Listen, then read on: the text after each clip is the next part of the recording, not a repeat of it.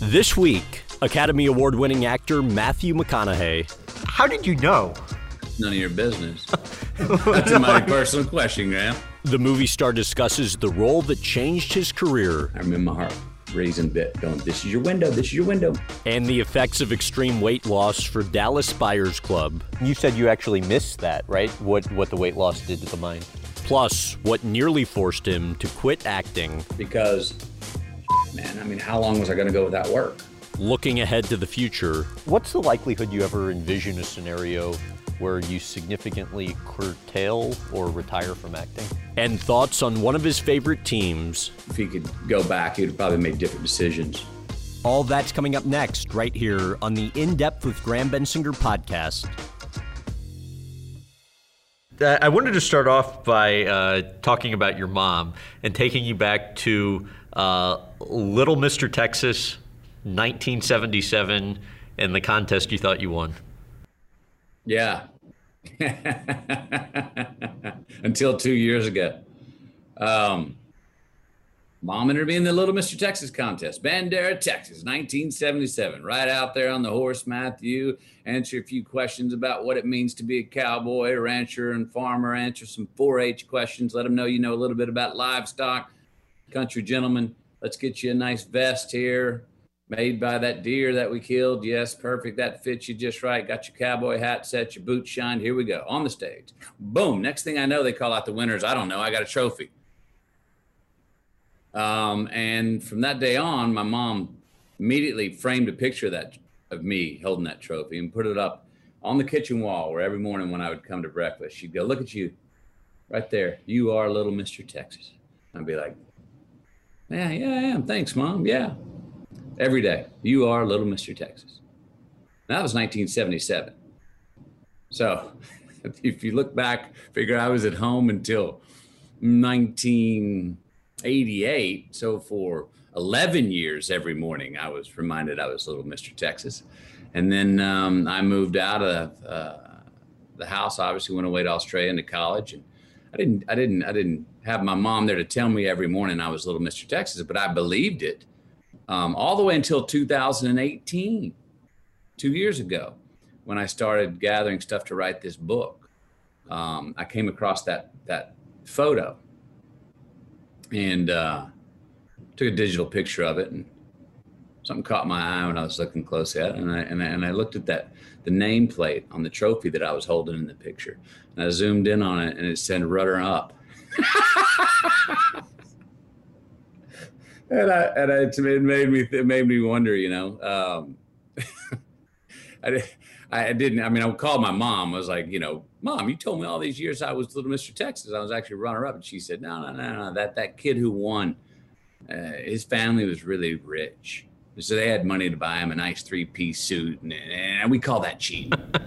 And we had a laugh about it. And I was like, the running joke has been sort of like, would I be where I am now in life if I had not lived the last however many years thinking that I was Little Mr. Texas? What would have happened to me if I'd have grown up thinking I was runner-up? All right. Speaking of cheating, how about the 7th grade poetry contest? Well, that is a great example of my mom's outlaw sort of existential talk about the queen of relativity. You know, I've got a poetry contest. I think it's around 7th grade. I work hard on a poem. I come show my mom. She says, yeah, it's not bad. Keep working on it. I go back to my bedroom. I work on it for another hour or two. I come back. She looks at it. She's like, yeah, it's not bad. I come back the third time, and she reads it again. She goes, yeah, not bad. But this time she has a hardcover book with her. And she opens this book. She goes, well, read that poem right there. What do you think of that? And I open it up and I read this poem. It says, if all that I would want to do would be to sit and talk to you, would you listen? And I was like, wow, that's good. She goes, do you like that one? I said, yeah, I mean, it's short, it's simple, I get it. I've felt that way before. Sometimes you just want somebody to talk to, you know, someone to listen. She was like, yeah, it's good, right? I go, yeah. She goes, so you like it? I go, yes. She goes, you understand it? I go, yes. She goes, it means something to you. I said, yes. She goes, then write that. And I go, what do you, I mean, but it's a poetry contest that I'm entering my poem into. It's not my poem. You want me to write this and then sign her name? She goes, no. If you like it, understand it, it means something to you, then it's yours. Write that and sign your name to that. I'm like, really? I don't know. And she was like, if you understand it, it personally means something to you. So I wrote it, I signed it, and I won the 7th grade poetry contest. Wait, and correct me if I'm wrong. She was a teacher for a really long time, and decided she didn't want to get a teaching certificate, right? She never had her teacher certificate. She would go places to schools, say she was a teacher, which she was. She was a great teacher, and she would start teaching. Obviously, the principal and the superintendent would be like, "Hey, we need that certificate of yours, proof that you're a teacher." She said, "Yeah, it's coming. It's coming." And she would just roll it. "Yeah, it's coming," until after about 2 weeks, she would become so popular in the school, and students and other teachers were like, "That Miss McConaughey is a great teacher," that they seemed to forget about that certificate that was coming in the mail, which there was no certificate. You made a passing comment about this in your book, that she did not like her life growing up. No. What about her situation did she not like? Well, she didn't really, as she would say, she didn't really have an upbringing. She had, mother wasn't there. There was a stepmother very early on who did some very mean-spirited things to her, and then a father that in many ways was subservient to the stepmother, who did not like my mother, his daughter, at a very young age. So my mom was forced to, her friend, only friend was, and only sort of person in the family that could help her out was her sister, sister Barbara.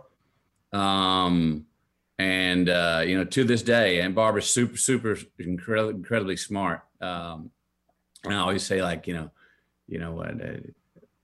mom's the one that, in their relationship, mom's one that's like, well, I ain't crying, and Barbara's one and her sister Barbara's one where I ain't dumb. Well, she ain't dumb and I ain't crying. That was the way I always saw those two relationships. She didn't have any kind of upbringing. So, there are other stories that are hers to tell that could come out in a second book if she wanted to help me add to it about her upbringing.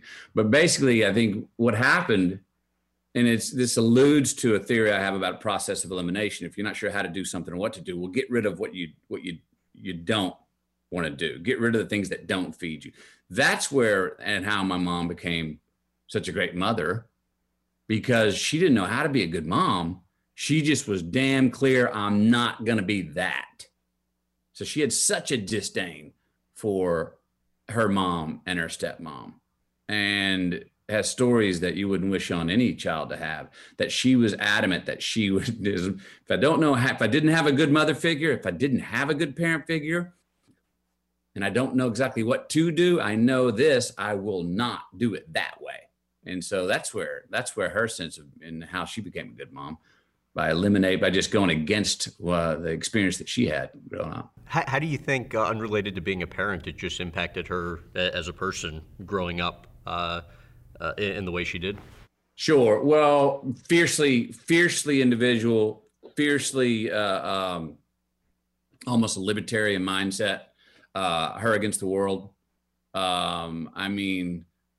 was like Miss Trenton in 1951, and her and her sister had made the one dress for the pageant. Her dad was going to take her. All of a sudden, the night of, the stepmother comes up and tells her dad, "No, you're not taking her." Takes the key, the car keys. Her dad was going to take her to the pageant. Hides those. Then goes up and throws her dress out the window. The stepmother was jealous that my mother, her stepdaughter at that time, was pretty and going to do this pageant. And, it's an hour before the pageant. My mom's left there with no dress and no way to get there. And so her and her sister, sewed something up and got a neighbor to drive her into the pageant, while they sewed up a dress, and mom put it on in the car and go win the damn pageant. But she's always, she's had an incredible amount of resilience. And that's one of the great traits that she's ingrained in us, her boys, and that she's 88 years young right now. She's with us. Her favorite word and the word she lives by is yes. She has survived. She's a great example of the power of denial if you commit to it. All right. Just talk about resilience. I mean, like I said, she's beaten 2 types of cancer on aspirin and denial. So you were, you one of 3 growing up. You were the youngest. You had a middle brother, Pat, who was adopted, older brother, Rooster. Rewind to when you were born. Why was your dad not there? I don't know why he wasn't there. He was in town, evidently, but he didn't choose to come to the hospital. I mean, I think it was probably had something to do with, it's the third. Hey, we've done it with 2, and it's the third one. It's no big deal. You can do it. I don't know. It's probably a combination of that, but also the fact that they've been trying to have another child for over 5 years, unsuccessfully. And so when mom got pregnant with what turned out to be me, they were both in denial. Even my mother has a sort of half serious running joke of thinking I was a tumor for 5 months. But because they were like, well, where'd this come from? We've been trying for 5 years. Now, all of a sudden it happens. And so mom gets pregnant. Mom's going to have a child. Dad wasn't there. And I remember his his comment was, "Katie, you got it. One rule, if it's a boy, don't name him Kelly." Which is like, okay. And, it didn't bother me at the time. Your parents seemed to get on each other a little bit. Tell about sticking the hose in the car. Oh, yes. You've been reading other books besides Green Lights, huh? We try to prepare. Yeah, so mom and dad had some colorful fights and colorful ways to get back at each other. Oh, geez. So dad, we're living in Getty Street in Uvalde, Texas. And it wasn't even sundown yet, but they got into some fight about something. And dad was getting, it was a time when I think dad was starting to get really kind of busy at work.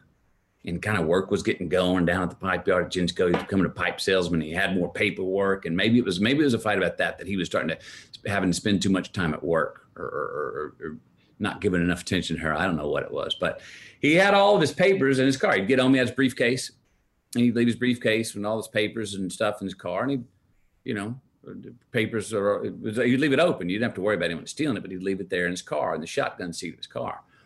Well, mom got mad at him and decided she was going to get the hose from the house, stick it in the window of the driver's seat, and roll up the window at the top and fill the car up with water. Well, it was a pretty good prank until it soaked all of his business papers, all of his work, his whole rolling office was now ruined.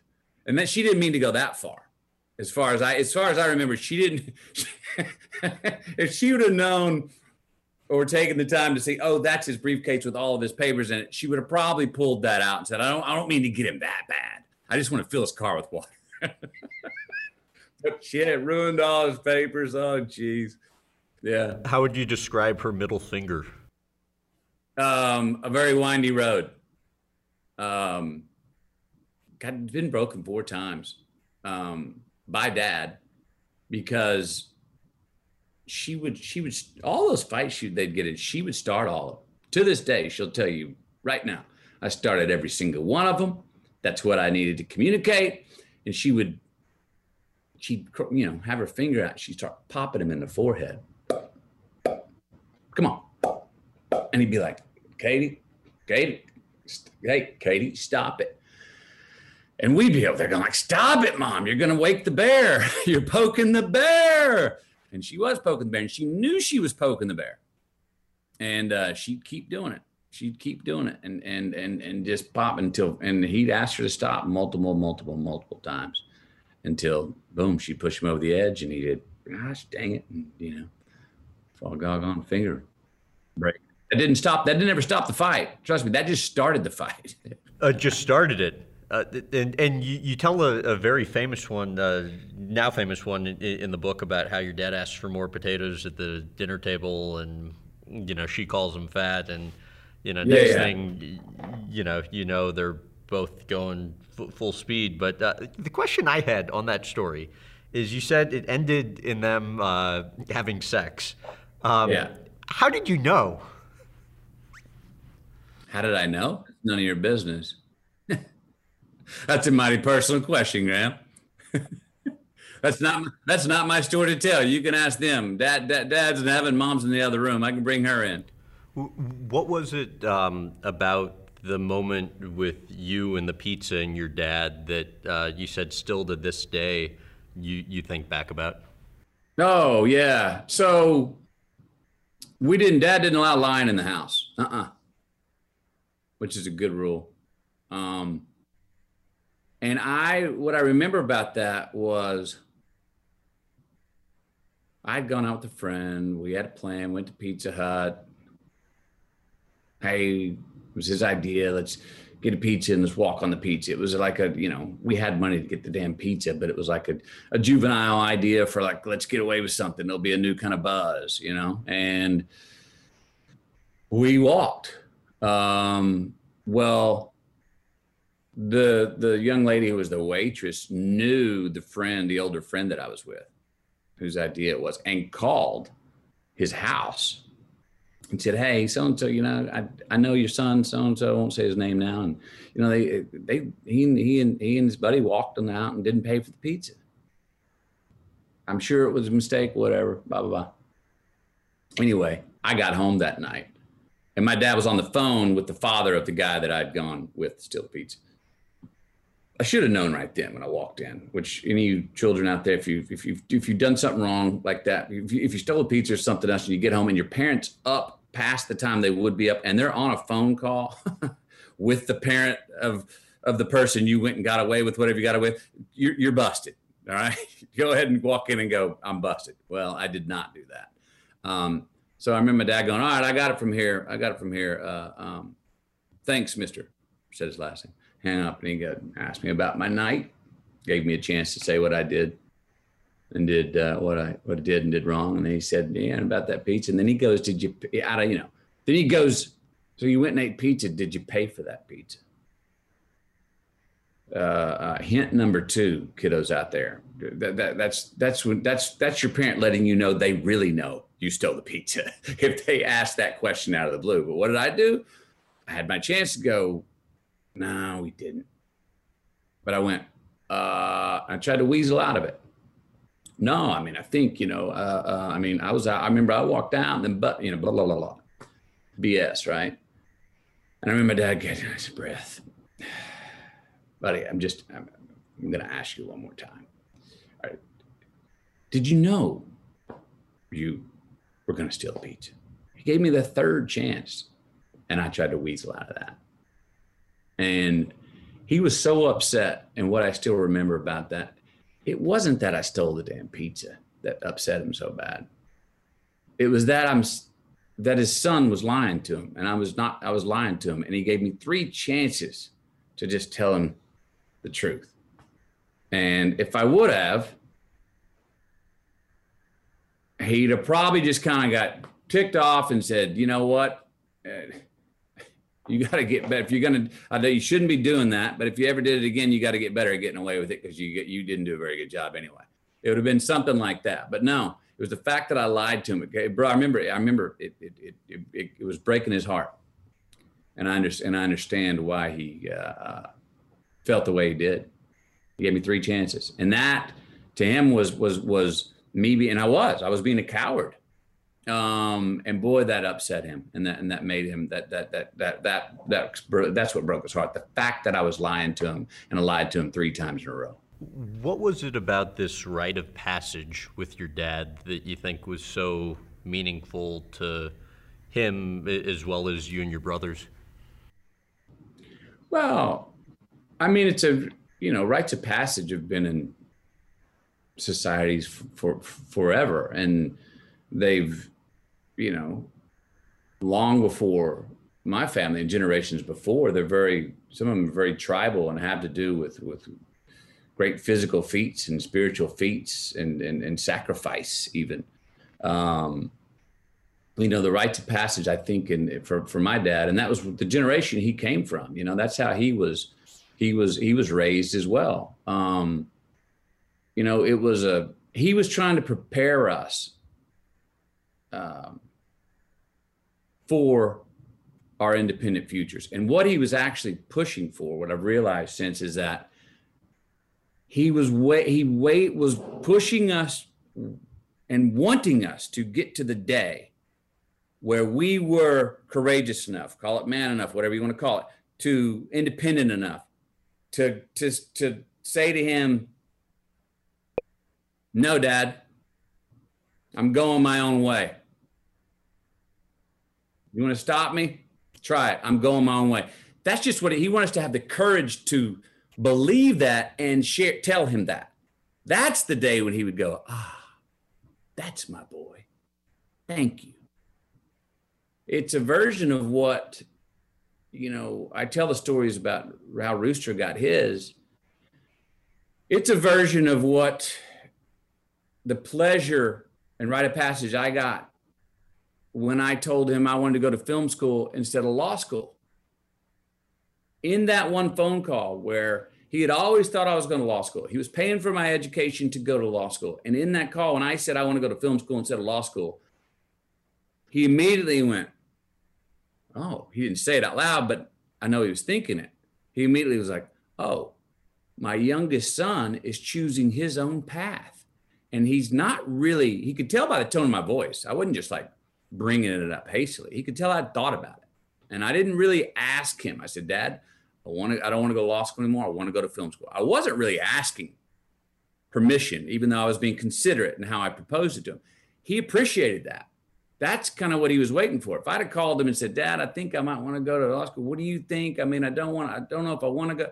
If he'd have heard me wobbling, he'd have known I wasn't ready to and wasn't committed to the decision, and might have argued with me or told me, "Hell no, that's not a good idea."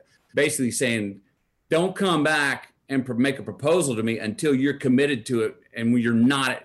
Don't come back and ask me until you're actually not asking me permission, because that's what I'm looking for. Is for you to come to me and go, "I'm not asking your permission, Dad. This is what I'm going to do." And that's when he would go put the arm around you and go, "That's my boy. That's what you're going to need out there in the world." I want to pivot slightly to sports, and first as it pertains to your dad. What do you know about him and Bear Bryant back in the day?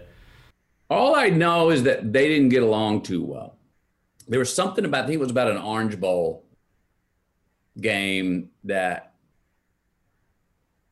I believe it was the Orange Bowl, that Dad, evidently the stories I heard is that he was a bona fide starter, and that for whatever reason, some rift they had, that when they showed up game day, Dad found the slip in his locker saying, "You're not playing." Something to that effect. And he and Bear did not get on, and I believe that's why Dad transferred to University of Houston, is what I was told.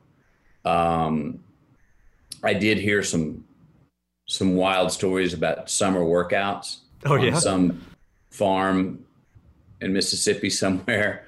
I remember hearing stories about something about up in the morning, first thing at 4:30, the high steps, up on the bench down, up on the bench down to kick the morning off. And then I remember hearing stories about behind this cattleman's, this farmer's truck, you would run behind military hay bale twice, toss it in the back of the truck, and you had to jog behind that truck.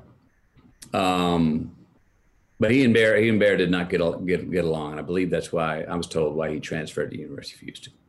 And he played for the Packers for a year, and it was something about a punt return, right? Yeah, he got drafted by the Packers. I don't know about much, how much. I don't know if he had He had very minimal playing time, if any.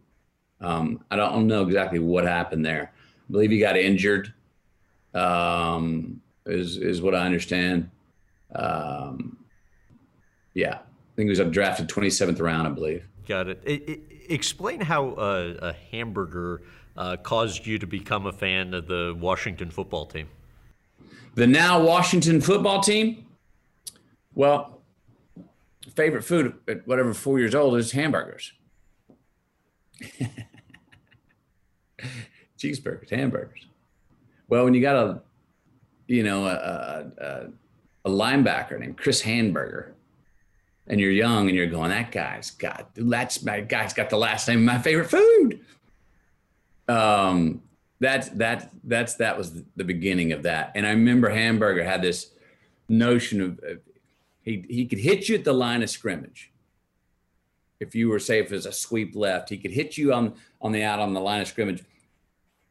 But instead of taking you down right there for no gain, and him having to go down with you, he might let you get 2 more yards if he could get you in a position to slam you down and still be standing up and walk around going like, see, I didn't go down, you did. He didn't even give you 2 extra yards for that, as long as he didn't have to go down. So that's how Hamburger led me to become a fan of the now Washington football team. We were also, I grew up 2.5 hours outside of Dallas. Everybody was a Dallas Cowboy fan. But I also remember another reason that I liked what was then called the Redskins was that I was, watching Westerns with my dad at a very young age. I was instinctually always rooting for the American Indian. And in my young mind, Cowboys versus the Washington football team, that was, going to play then what would be called, as in a kid's mind, Cowboys versus Indians, and so I chose them. And I was the only one. There was one other fan in Texas that I knew of. His name was Scott. He actually lived catty corner across the street from me in Country Place in Longview, Texas. And I still send him Washington football gear. I mentioned Dan Snyder introduced us briefly at the commissioner's party. How did the two of you become close? I'm not sure exactly how we met. I was at the last game at RFK. Went down on the field, got burgundy soil, put it in a mason jar. I was at the first game at Jack Kent Cooke and the first game at FedEx Field. So it was around then, and then have continued to be a supporter of the team. And I'm not exactly sure when I met Dan, but it was around in that time. How have you seen him grow as owner?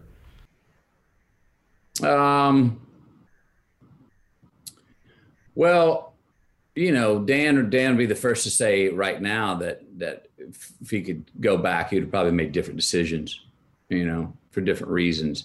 He's really, and would also say that maybe he's put his hand or his opinion in there and not let some of the people do maybe the work that they were most equipped to do, or what he hired them to do. Maybe he hadn't handled that as well. He would go back and maybe do that differently in certain ways.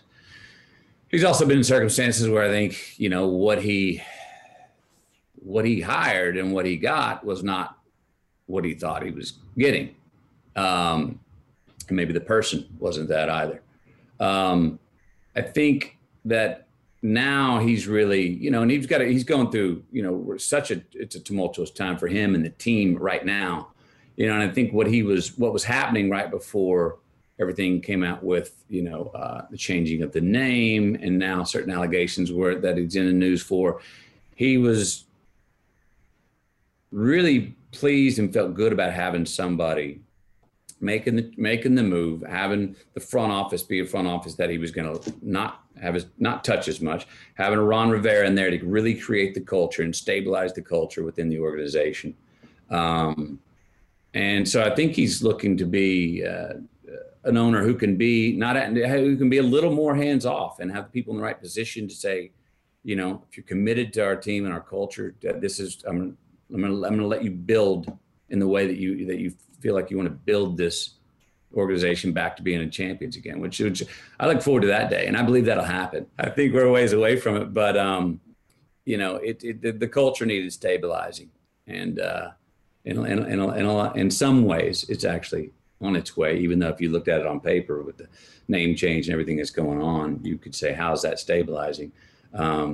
It's been a disruptive year for the Washington football team, but in some ways, there's some stabilization that's going to come out of this. So you mentioned telling your dad you wanted to go to film school, no longer wanted to become a lawyer is kind of a seminal moment. I'd imagine another one for you, perhaps less seminal, was telling your dad you no longer wanted to play football, and you start pursuing golf. I think predating that, you had to rake like 77 sand traps before 8 a.m. as a job. But how do you get 4 holes in one playing golf?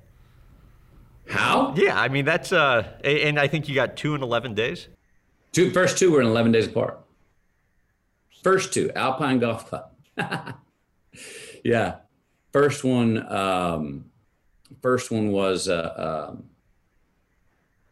it was a wedge, and I hit it thin, just thin to win. Though this is where I picked up that great term in golf, thin to win, because it was directly online, and it was gonna have some juice on it. It was gonna come back. But before it had a chance to come back, it boom, one up, dunk, gone, hole in one. And he just got like the trophy for it. Just got the little trophy, hole in one. And I hadn't even got I don't even know if I had got the trophy in hand yet before 11 days later, I get another one. And that one was that on the same par 3? It was on a different par 3. I believe it was the same course. That one was a 9-iron or a wedge. Anyway, that one was the second one was the one that you kind of dream of, the one that goes 2 hops and comes back and dies in the hole. That was the picture one. The third one was at a Oilman's golf tournament. And I remember it was with an 8-iron, tad thin to win again. And it was one of those ones where they had the car set up. Whoever makes the hole in one gets that year's sort of GMC Suburban or whatever it was. I don't know if it was Chevy or something. I forget what the car company was. I made it, and everyone goes, "Oh, going!" All the men. And I was one of the youngest in the tournament. I was playing with some adults and my dad. They're like, "You got the car! You got the car! You got the car!" I'm like, "I got the car! I got the car! I got the truck! I got the truck!" Well, it turns out that there was some sort of the person who was in charge of actually having the car all those years. There really wasn't a car, believing no one would ever get a hole in one. And then all of a sudden I do, and he gets the call and he's like, "Uh-oh, I gotta find that car." Well, I remember it coming to me when we got the celebration, and we said, "You know what? We're not gonna go into a legal chase about, that's my damn car, get my son his car." We're like, you guys work it out, and whatever money you get from it, or you give it to the charity that the tournament was for. The fourth one was night golf in Australia. Glowing ball. Never played night golf before. And that too was an 8-iron. And I was with it was a night golf tournament. And I remember my foursome, we looked for that ball. We looked for that glowing ball in the trap behind the green, and it was damn in the hole. So that's how you get 4 holes in one. That's how I got 4 holes in one. Injuries. You're an active guy. You've also been known to train for various movie roles.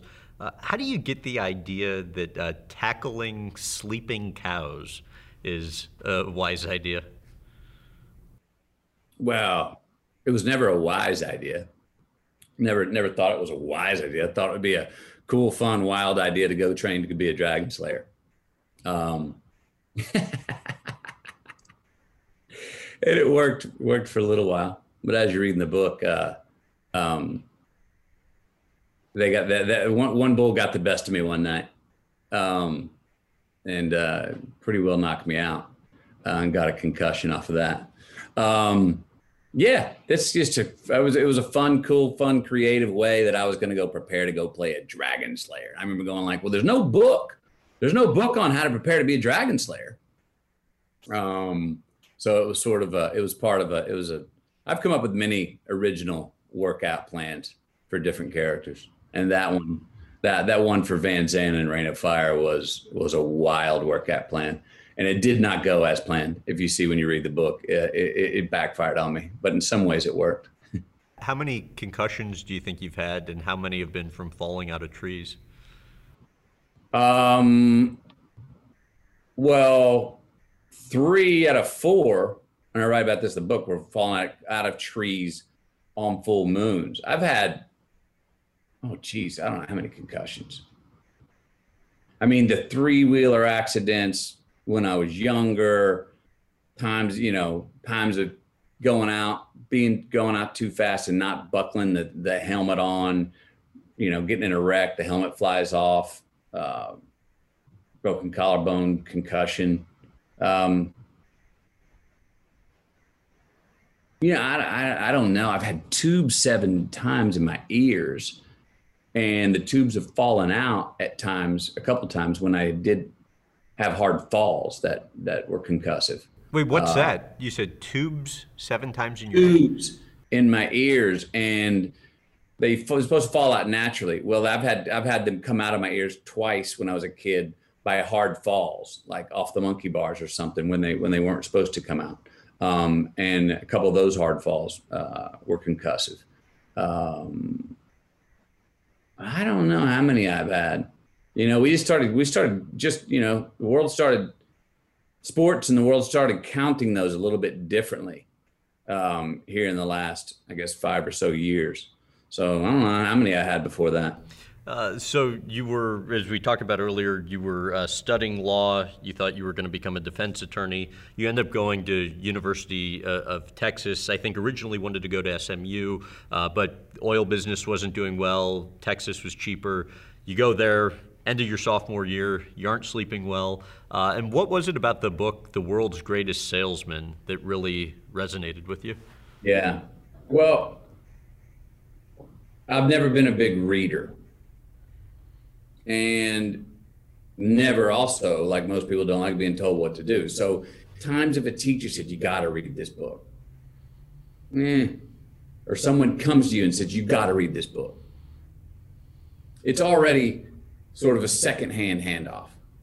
Right? So, and I always would like, even today, if someone goes, you got to read this. It's like, 1, it matters who the source is, but 2, you're like, okay, it's already coming through someone else's filter of what they deem excellent or not. Or it's legislative read because it's coming from a teacher in school. That book, The Greatest Salesman in the World, yeah, I found it, but it found me. I mean, it was between a stack of Playboys and Sports Illustrated, 2 magazines that covered subjects that,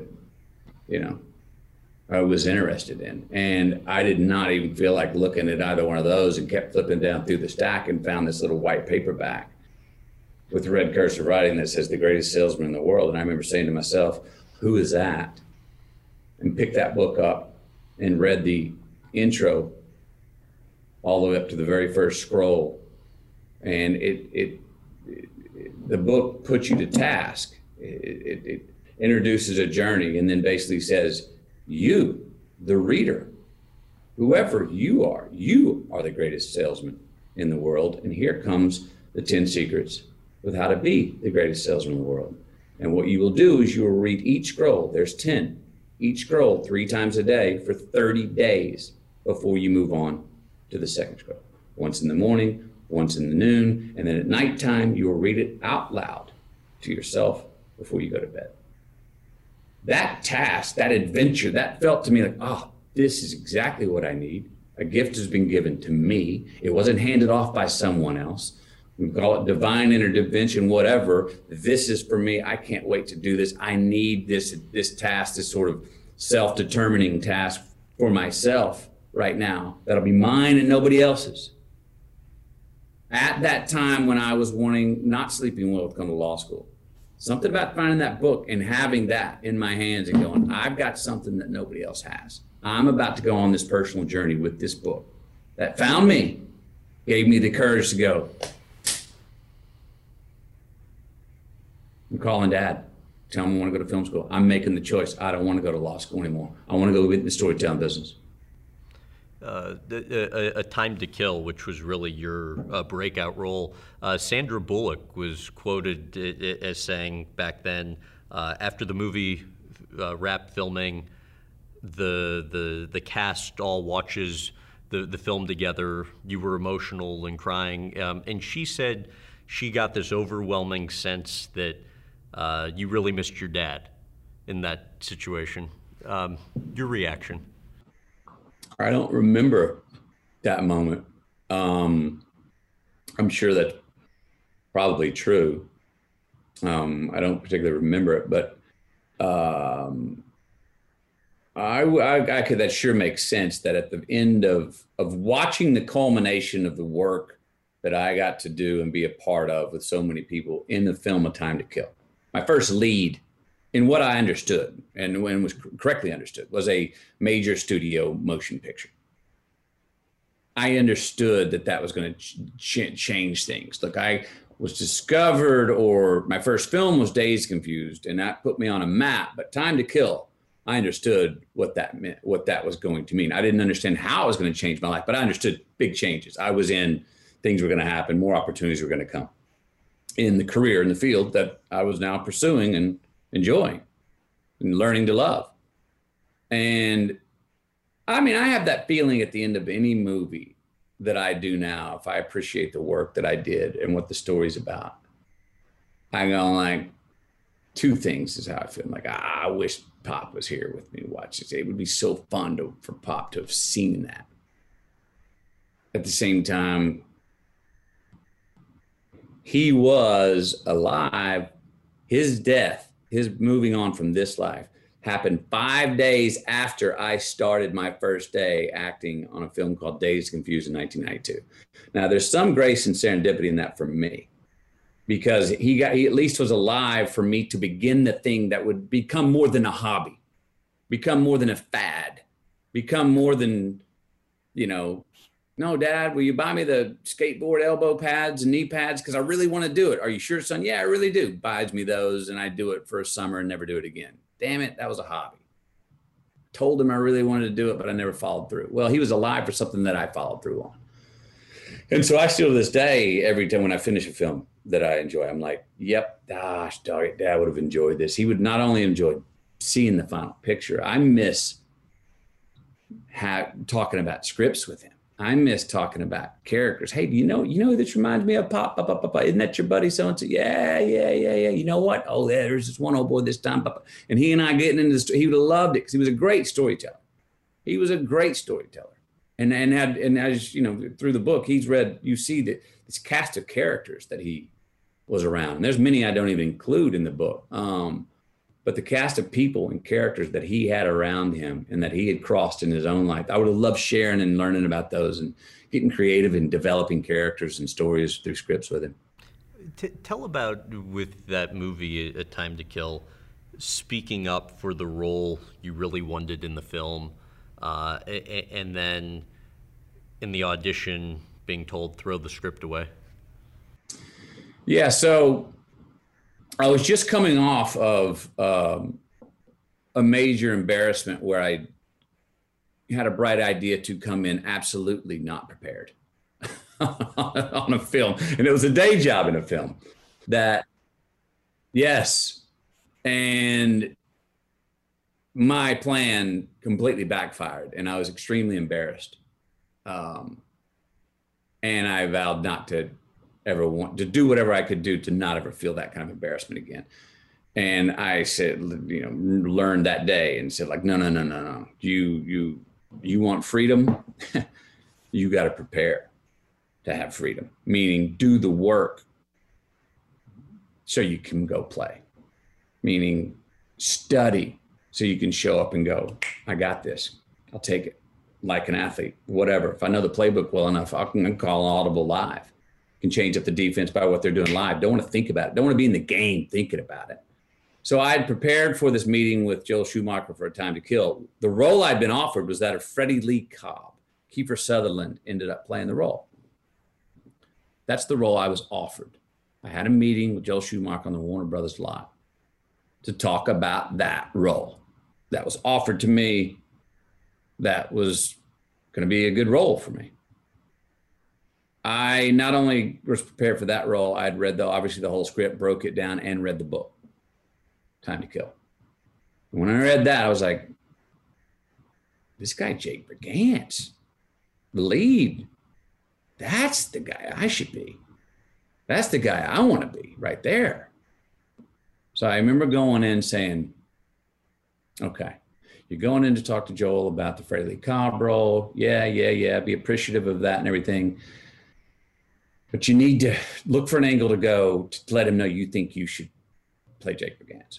And in that meeting, I remember saying to him, I remember I had a sleeveless John Mellencamp t-shirt on and smoking a cigarette. We had finished talking about Freddie Lee Cobb role. And then I said, Joe, I said, who's playing the lead, Jake Brigance? And I'd heard someone had mentioned the name Brad Pitt. And I said, who's playing the lead? And he goes, I don't know. We haven't found the right actor for that part yet. Who do you think should? And this was my moment. I remember my heart raising a bit, going, this is your window. This is your window. My heartbeat starts going up, up. Took a drag. And I went and looked him right in the eye and said, I think I should. And he saw me, and all of a sudden I remember his hands going up in the air. Oh, that's a great idea, Matthew. You would be a great Jake Brigance, but trust me, that is never happening. The studio is never going to approve a relatively unknown for this lead, but it's a great idea. And I remember settling in going, okay, if there's a chance, you did all you could. You planted a seed. Let's see this go away. We're walking out of here with the role of Freddie Lee Cobb, but we've planted a seed of that you want to play Jake Brigance. And I knew it had to do with the way I said it to him. Again, not asking permission, actually going, I think I should, like I did to my dad, going, I want to go to film school. It was another one of those sort of rites of passage. He saw in me, because later on, they could not fill the role. They did not find the right person. They had almost everyone else cast in Dazed and Confused. In Time to Kill. They had almost everyone else cast and still didn't have the lead role of Jake Brigance. So the way I'd said it, the timing I had said it, it stuck with Joel Schumacher. And then things went my way to where all of a sudden the studio became open to maybe the idea, if he can pull it off. Next thing I know, a month later or so, I get a call to do a screen test for the role. I go in, it's the final summation. Joel was very considerate. We're going to do it on this little studio in Fairfax, not on a studio lot. It's a little small studio in Fairfax. I think it was Mother's Day. The reason we're doing it there, Matthew, is no matter how good you are, if you're really good in this screen test, you're still most likely not going to get the part. So I don't want it to go on your record as having tried to get the part and failed in Hollywood. So we're going to do it over here in this little secret place. It was a Sunday. Okay. I go in, I'm prepared for it. There's a screen test is different than an audition. An audition, you walk into a room like this and you read for somebody on a video camera. This had a jury. It was well lit. It had 35 millimeter cameras already set up. It was set up like a courtroom. The set was built. And I walked in and I did this final summation as it was written and did a good job. I did a good job. I didn't do a great job. There was no magic, but I knew you just connected the dots. You just told a good story. You did good enough to maybe get it, but you didn't do anything that, no magic happened, but you did a good job. And Joel thought the same. And then all of a sudden he goes, okay, great. He goes, now throw the script away. Say what you would say. Now, I'm arguing, a case of there being a time where it would possibly be okay as a courtroom argument to say a father could kill someone if they raped his daughter. I was not a father at that point, but as I've said, and you read in the book, it's the only thing I knew I ever wanted to be. So I thought, what if that happened to a child of mine? Thought, what if that was my sister? Thought, what if that was my mother? I thought of lost innocence. What a horrible way to lose your virginity. What a banal way for that to happen that you can't ever take back. You can't put a Band-Aid on that. And I said what I would say.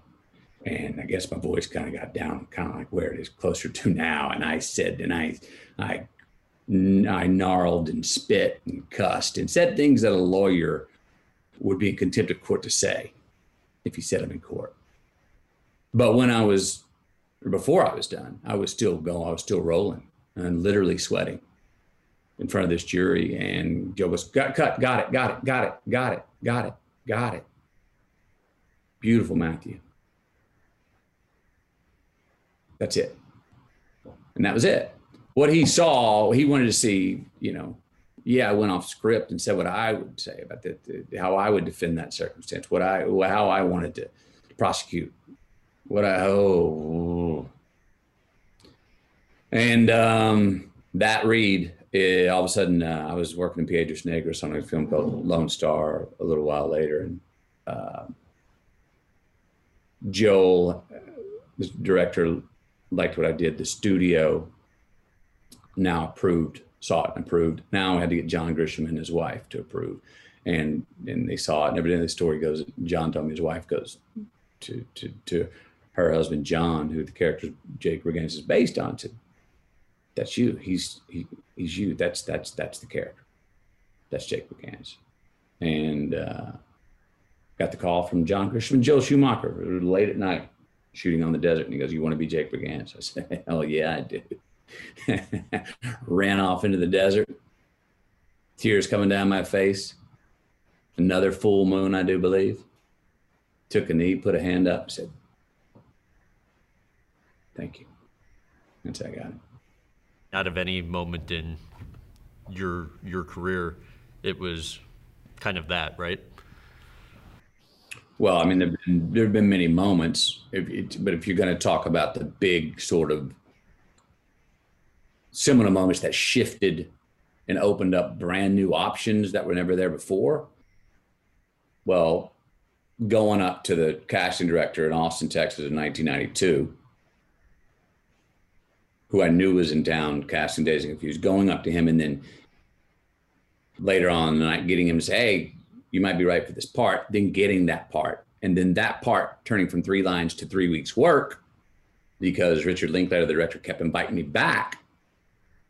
Look, if I don't get invited back in the role of Wooderson on Dazed and Confused, if I go do my 3 lines and that's it, am I sitting here right now? I don't know. Likely not. If I don't get invited back to the set and turn a role that's 3 lines into 3 weeks work on the set of Dazed and Confused, the character of Wooderson in 1992, do I get offered the role of Freddie Lee Cobb in A Time to Kill, which gets me in the office with director Joel Schumacher to then say, no, really, I think I should play the lead Jake Brigance? I don't know. Likely not. What do you do when you have a tough time finding your way into a character? When I'm having a tough time finding my way into a character, look, I always go to the page first. It's what I call conservative, very liberal late. I talk about it in the book, and then those are not political terms. What it means is, what does the text give you, right? Before we go into imagination of who this character is, let's really know the text, know the character, know the story. Well, who is the character? What do they need? What are the obstacles they got to overcome? What are they trying to get in every scene? In every scene, what's it going to cost them if they get it or they don't? It's got to cost them something. What can I take literally? What does this character take literally that is what to this character is black and white, that they stand for this and they won't stand for that. I got to try to determine those things that there's didactic conviction in a character for. But look at the text first. Really spend time on the text, because the tendency is to want to go into the imagination sometimes too early and go, no. For me, I'm always like, no, stay in this opining mode where you're really studying what the text has to give. And then I jot down notes as the imagination comes up. But once I know who the character is, in those ways that I just explained on the page, then I go to, okay, let's open this up to the imagination. What other people do I know? What other circumstances? How do I, and then slowly I'm moving into how do I feel about it? What do I do? So now that I know the vocation of the character, their particular needs, obstacles, and throughout the story, and I understand, representations of that character in the world, whether it be a lawyer or an astronaut or something. I understand that sort of stadium that they live in. Then after I do that work, now I'm going, well, how do I feel about it? Me, Matthew? Because the way to get to a character, I want to feel, by the time it's time to say action on set, we're now playing, we're making the movie. Now I'm acting. By that time, I want to have complete ownership of my man, my character, and feel like, no, I am. He's me. I'm not him, he's me. So you go from, how am I him first, leading to, no, he's me. I am.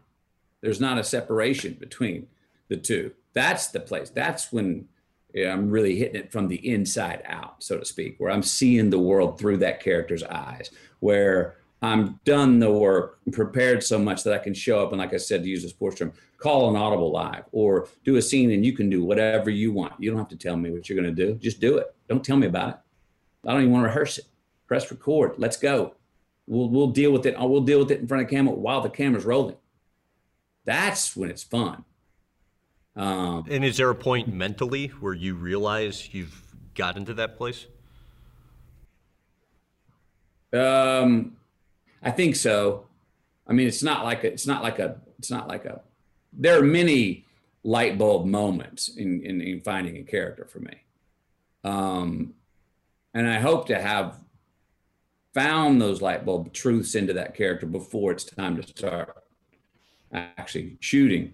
But sometimes I'll find more in the shooting. Hopefully I'm finding it early on. The earlier I have those, and the more secure I am to be free on day one of shooting, the better. But there's not any moment where I go, oh, click, now I got it. But I will say this, once I feel like I have it, if I have an understanding, if I have an understanding of a character in an original way, once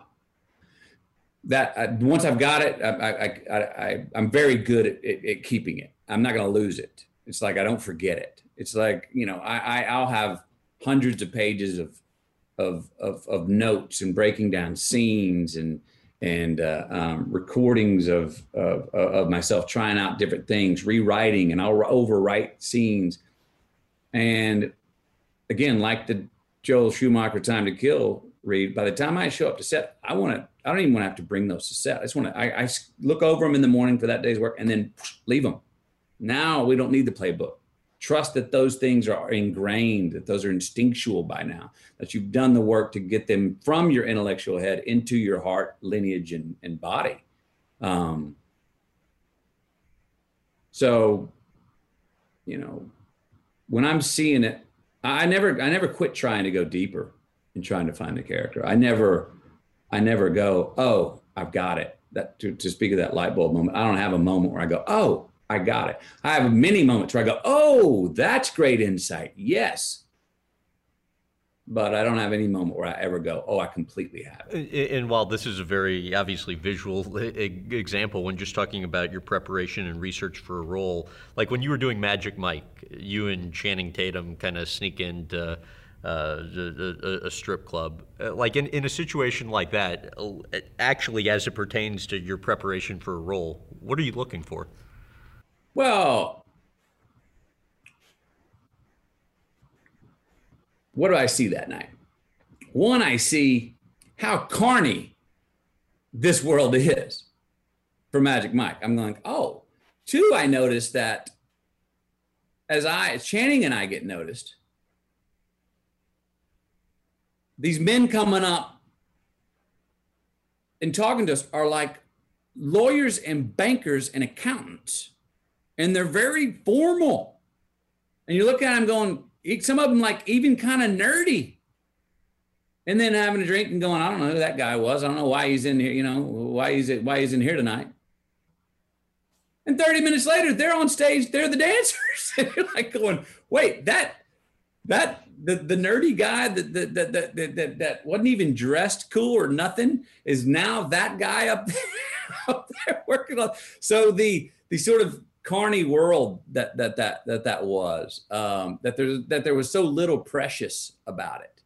Then I noticed that night that in the role I was playing, Dallas, who is the owner of the club, I'm like going, you know what? If I ran this joint, I would have someone at the door marking what kind of car every woman pulled up in.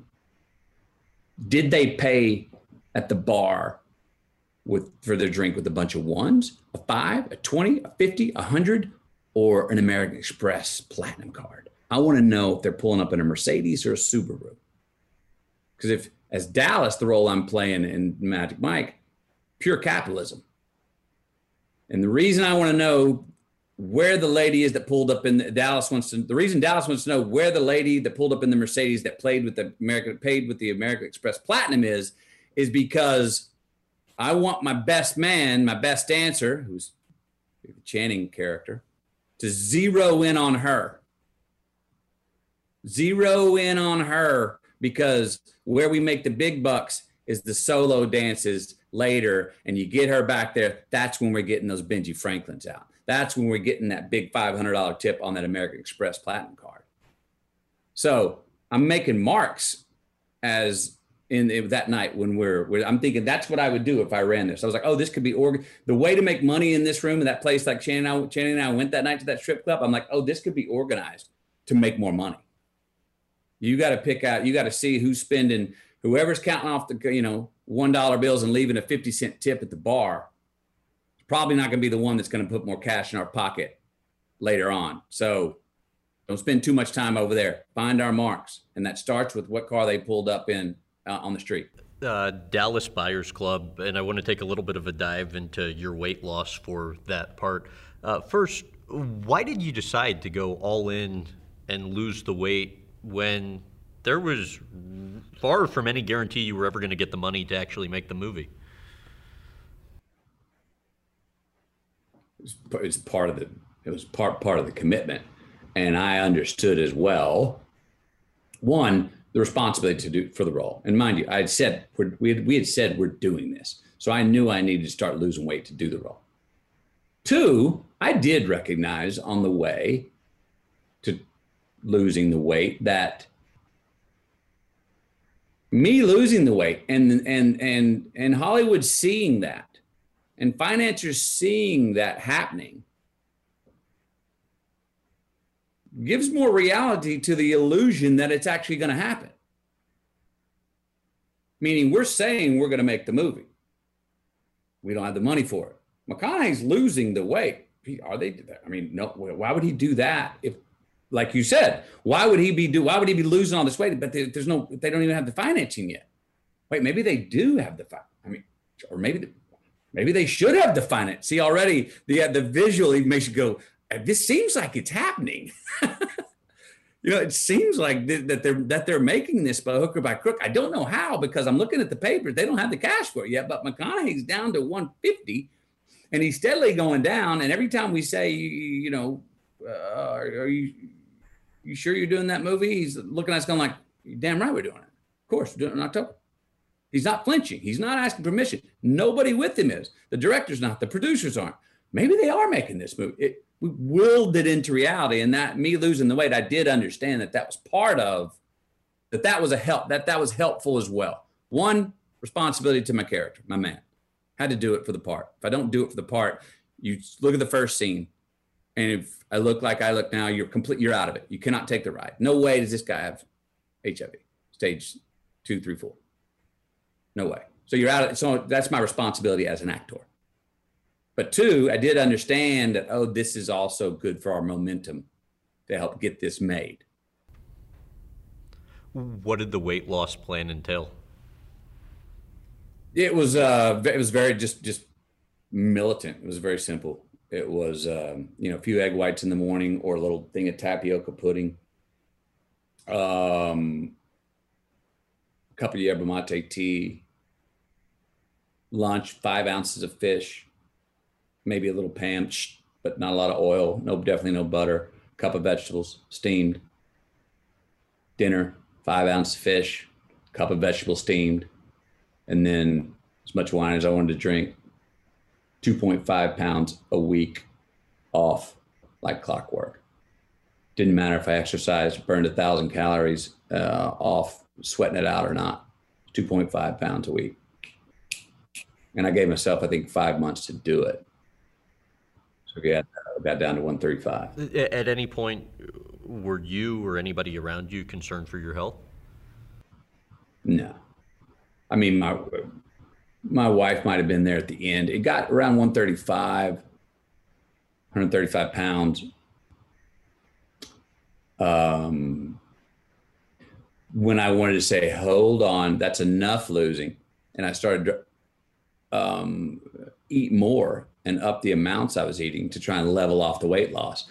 I kept losing because my body had sort of gotten the blinders on and was headed south and was like, we get the message, we're losing weight. And it was feeding off itself. And so when I started to feed it more, it was like, no, don't need that. We're still losing. I was like, whoa. And it wasn't scary. It was a great, you could call it, extreme form of stretching. The body is much more resilient than I think most of us give it credit for. And all my vitals felt good. If anything, all of my vitals, and especially all of my senses, smell, hearing, well, except for sight. Did start losing a little eyesight, but that was basically because I was in my 40s.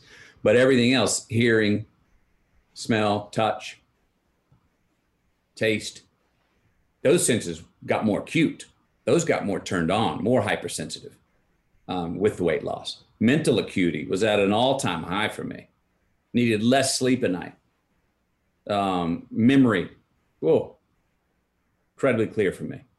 Recall, even details was really kind of inspiring in a lot of ways. And you said you actually missed that, right? What the weight loss did to the mind. Yeah, well, I sometimes miss that clarity. I mean, I still think I'm relatively clear, and I do like my clarity, and I'm specific about things. But that was, man, things were so clear. I had such a boundless amount of mental energy. I didn't have leverage physically, meaning there's a scene in there where Ron Woodruff loses a bet and the Cowboys are coming after him to pay up, and he's going to run, not pay him off. And, these 8 guys are behind me. I was like, guys, good luck. I got 10 yards on you. You ain't going to be able to catch me. Well, I made it about 15 feet before my thighs, my quads just locked up, and I hit the ground and went, whoa, time out. You caught me. Hang on, time out. And I was like, whoa. And I just remember I had lost all insulation around knees and back and neck. And so the body was a bit, obviously had lost a lot of leverage. It was a lot more fragile, but boy, the mental, every bit of power that I lost from the neck down sublimated to the neck up. And like I said, needed 3 hours less sleep a night. just was extremely clear. I mentioned we taped Tom Hanks, and he believes the weight he had to lose and then put back on when filming Castaway contributed to his diabetes. To what extent is almost the bigger challenge associated with putting the weight back on that afterwards? Absolutely. 100%. You know, the first meal I had was my favorite meal, cheeseburger. And I went, and I remember I was having it in New Orleans with my money manager. And look, and I knew, I'd read on it. They're like, look, you are about to, I forget the technical name for it, but you're about to have a burger with a bunch of white bread, starch, and your body's going to kick back. It's going to revolt. It hasn't had this or this amount in so long. And I said, I'll take this. I'll take the consequences, man. I'm going to have my first meal back. I'm about to create the ultimate cheeseburger. And trust me, I remember this. I was sitting with my money manager who had ordered basically a 3-course meal. And we laughed because he was on dessert while I was just finishing up my creation of the perfect cheeseburger for me. And then cut it in half. And I had all the set up just right. And he laughed. He goes, you've been doozying that burger for the past 25 minutes and I'm done eating and now you're about to start. And I was like, yes, I am. And I ate that damn burger. And it was worth it. And I did get didn't feel good and was sick for the next couple of weeks from eating that. But I had read up enough to say, look, here's what I realized physically, and this is true. When I began eating normal sized meals again, what happens is in the same way that my body got the blinders to go south to lose the weight and was hard to stop once I wanted to stop it at 135. When I had a couple of regular sized meals like I used to when I was 185, it immediately remembered, oh, that's how it used to be. Oh, we're back there. And it wants to race back up to its previous weight, 185. When that's what you got to hold the reins on. And I'd read enough and felt it in my body going, no, if you jump right back eating like you used to, your body will race back up, but you may come back looking differently. You need to do it slowly. You need to do it really slowly. So I did. And it took, I don't know, longer to gain it back the right way than it did to lose it. Losing it was a militant thing of going down, which took 5 months. But I came up and then I hung around, I think 167, 170 through True Detective, which was also a really cool weight. Started to put on a little bit more muscle, but still really, had my quickness and speed and mental acuity. I'm unsure if how thin you got in Australia, it all gave you the confidence to know you could do that and do it well. But you had said when you were in Australia, when you were much younger, for the year that you committed to be there, the suffering and the loneliness there were two of the most important sacrifices of your life. Why? Why? Well, let's analogize this for a minute, since we're just coming off of the great weight loss and me talking about the attributes of that with the mental clarity. When you have less, sacrificing the excess of food that we eat, the rest of the body turns on and sort of, as I like to say, on a cellular level, gets out of the dugout or gets out of the bullpen and gets on and gets up and steps up to the front and puts itself in the game, so to speak. So you're waking up a lot of things in your body and mind that maybe we're resting because they didn't have to get off the bench. They didn't have to really work. We're getting fed. We're getting, well, same thing, similar analogy in Australia. I was not getting fed. I didn't have anything to rely on. I didn't have friends. I didn't have family. I didn't have a car.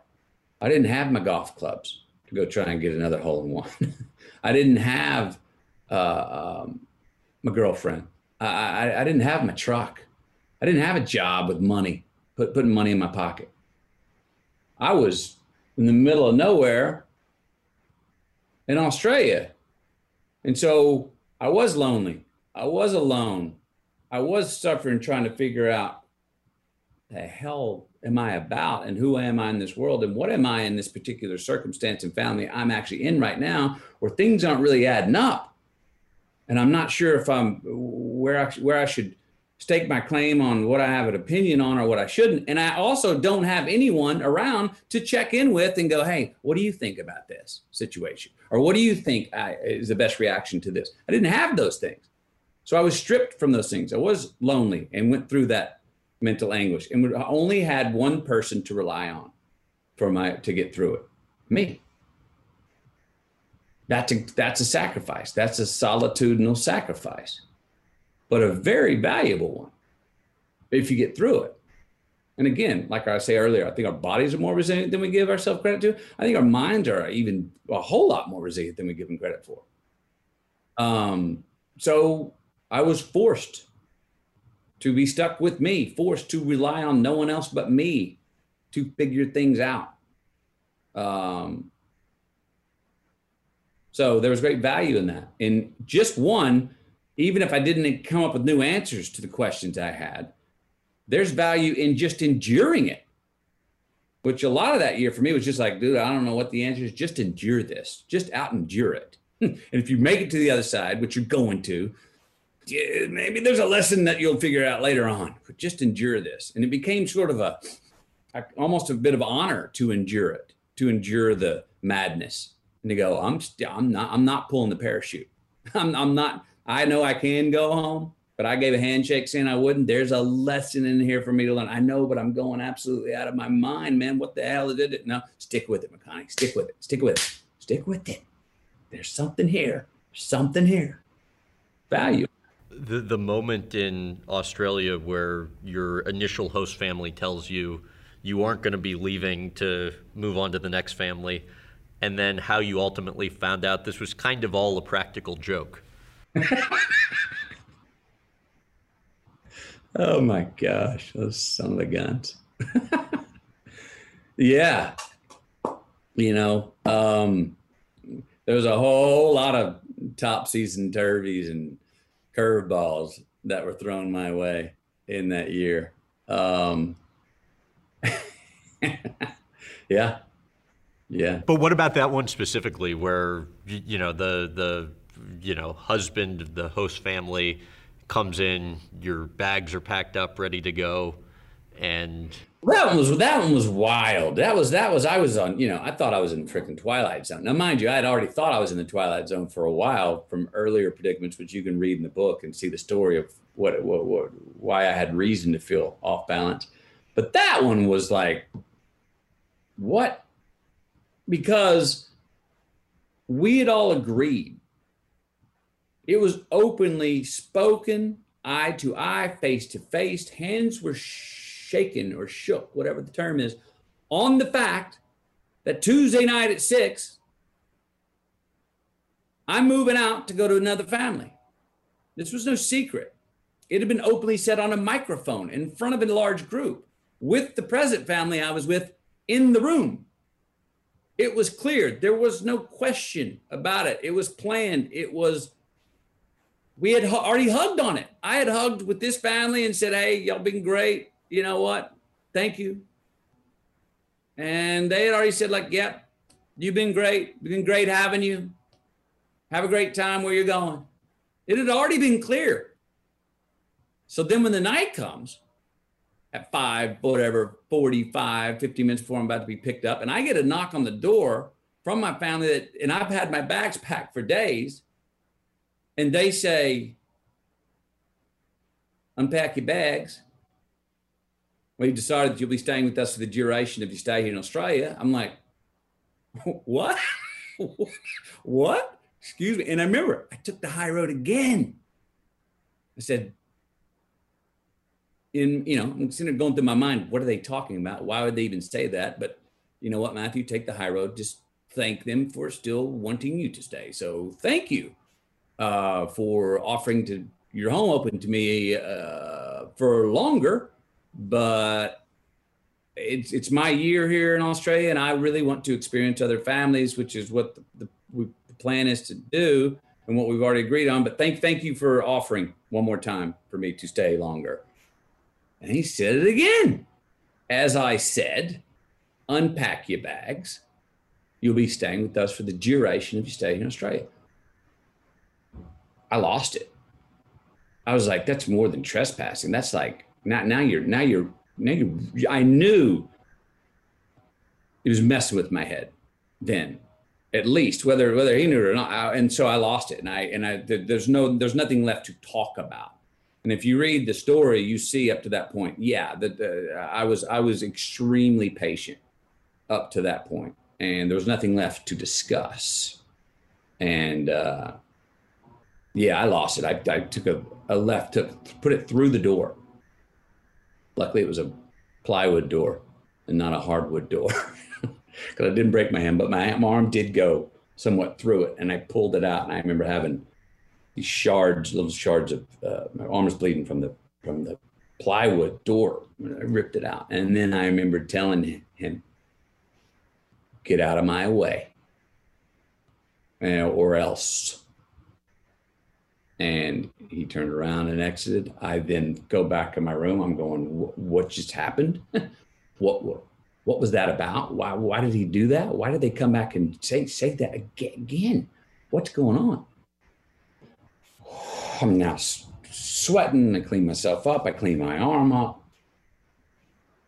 I look around. I'm like still trying to get my balance on what the hell just went on. Then I hear beep, beep, horn honk. Look at the clock. 6 o'clock. The next host family is now pulled up, as they said they would, at 6 o'clock to pick me up. Oh, geez, what's this going to be like? I don't know. Let me just act like nothing happened. Let me act like we're going forward with the plan. Let me just get my bags and roll them out. And I don't know what I'm going to see. I didn't know if I was going to come out in the driveway and see this family I was with arguing, saying, no, he's not leaving. I didn't know what I was going to see. Well, I rolled my bags out, and the family I was staying with was glad-handing, hugging my new host family. Yeah, drying tears they were. He's been such a great stay, such a great ambassador, such a good young man. I'm going, cool, okay, yeah, thank you. Packed up the bags, drove off. They stood at the top of the driveway waving, wiping their eyes. And I'm like going, what in the hell did I just go through? And then, months later, get to the end of my stay last night and find out that I wasn't the only one, that thought I was in an odd situation. And worked out better for their son, who was with your family living in the States. He seemed to have a jolly. I think he had a maybe an easier time.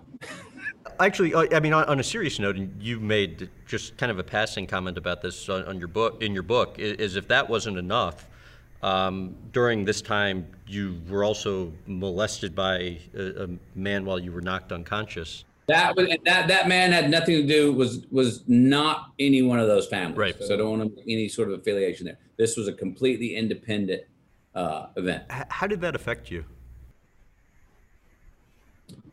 Well, one, I remember being extremely grateful that I'd come to and sort of woke up when I did, with enough time and consciousness to defend the situation. How did it affect me? I mean, mentally, it didn't eschew anything in my mind. It didn't change the way I saw the world or the way I viewed reality or healthy sexual interactions or anything like that. It was very clear to me that I was in a very unfortunate situation. It was also very clear to me that, boy, to unpack the problems that stranger has. I didn't say, I'm going to choose to go back and help that person out. I wanted to get the hell out as far away from it as I could get. But it didn't. It was I felt very fortunate that I got out of that situation. That, you know, talk about a divine intervention, man. That I came to at the time I did before it could have gotten a lot uglier. What about when you were blackmailed into losing your virginity a few years prior to that? Right. That another unfortunate situation. Boy, not ideal. Not the ideal way to lose your virginity, but it's how I lost mine.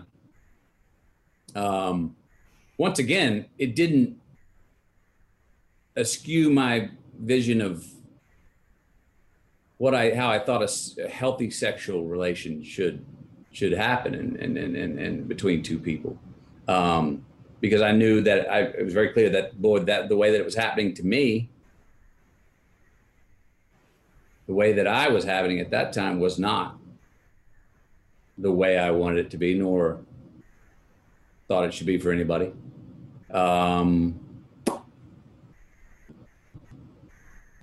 Yeah. I remember, I think the line I wrote, and what's the line I wrote in the book right after that? I said, at the time, I was sure I was going to hell for the premarital sex. But now, I'm merely sure that I hope that's not the case. Yeah, I was raised on the, don't have sex until you're married. And so that was one thing. But then the other thing, that it was a blackmail situation. No, I mean, I'll say this. I've had times where I'm like, the blackmail wasn't worth it. It was a heavy duty blackmail, but I have had times where I'm like, you should have just said, go for it. Say exactly what it is you want to do. I ain't doing it. When you've reflected on that since, what's made you come to that realization? Oh, I think, if you look at, when we look at any regrets we have in life or things that we go back and go, I wish that could have happened differently. Sometimes we are completely powerless for things to stop things from happening to us. Sometimes, probably most of the time, we have some hand in why it happened. Now, talk about, we make a choice. What's it going to cost us? What am I going to, and there's a cost with every choice we make. And I weighed, probably mentally weighed a risk reward at that time and should, it's not worth the blackmail. And, I go back and go, well, maybe it would have been worth the blackmail, maybe it would have been. I'm saying it might have been worth going, hey, you go for it. Right. Turn me in. Your wife, you said in your book, you're in your mid-30s. I was looking for a lifetime lover, a best friend, and a mother-to-be. At that point in your life, why do you think you hadn't found that yet? I think that's always a combination of who we are at our time in our life and who we meet. I think it's always a combination of both. Had I met and dated and spent, sincere time with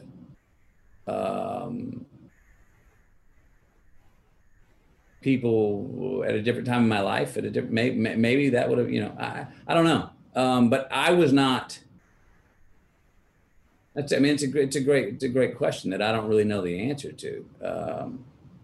But it's a mix of that timing. Where are we individually in our life, and who do we have in them at that time? If a person can meet the right person at 18 years old, if that's where they are. I was not in my life, since 20, I don't know, around mid 20s. I never really seriously dated someone without coming into the relationship. Hey, let's keep our eyes open to see if this has potential to go the long run. I was already, measuring myself and the other to go. And I was also with the people that I had dated before, they were serious about their own lives, and we're not looking for a relationship with a man that they didn't think could maybe have the potential. We'll see. And you go down the road to a certain extent with people, and you get to a certain point, we go, you know what, that's as far as we can go. And been fortunate to have some wonderful relationships where I don't have any regrets of those, and I don't believe that the women I've dated do either. We still have, we ended prior relationships I've had. My prior relationships have ended with great amount of respect that I have for the other, and that I believe they have for me. And we just this is as far as we could go. And that later on, I guess whatever age I was, that's when I met that I soon learned was be the woman for me, which is Camilla, now my wife. One of the things you guys have at least close to in common that I found amazing, I never even met anybody whose parents had been divorced twice, remarried 3 times. What do you remember from having that conversation? We always just kind of, we never had a sit down, let's really break this down, let's psychoanalyze this thing. We kind of laughed about it. We were always kind of like, yeah, right? What's that whole marriage thing about? Our parents couldn't quite pull it off, or actually, let's look at it this way. Maybe our parents loved it so much they did it, they kept doing it. Well, maybe our parents just really loved honeymoons. So we kind of half seriously always joked it off, but also recognized, say, hey, if we get married, let's really make sure we're doing it for the right reasons. Let's really try to understand the covenant of marriage. And neither one of us were in a rush to go, we got to get married, we got to get married, we got to get married. We weren't in a rush to do that. And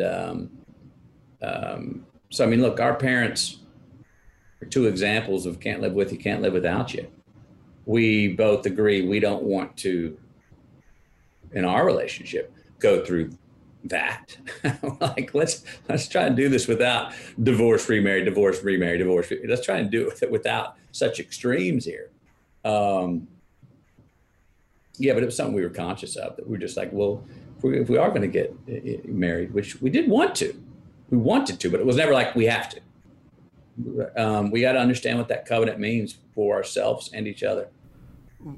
Why were you concerned with losing yourself if you got married? I want, like I think most people want to have 100% of an experience.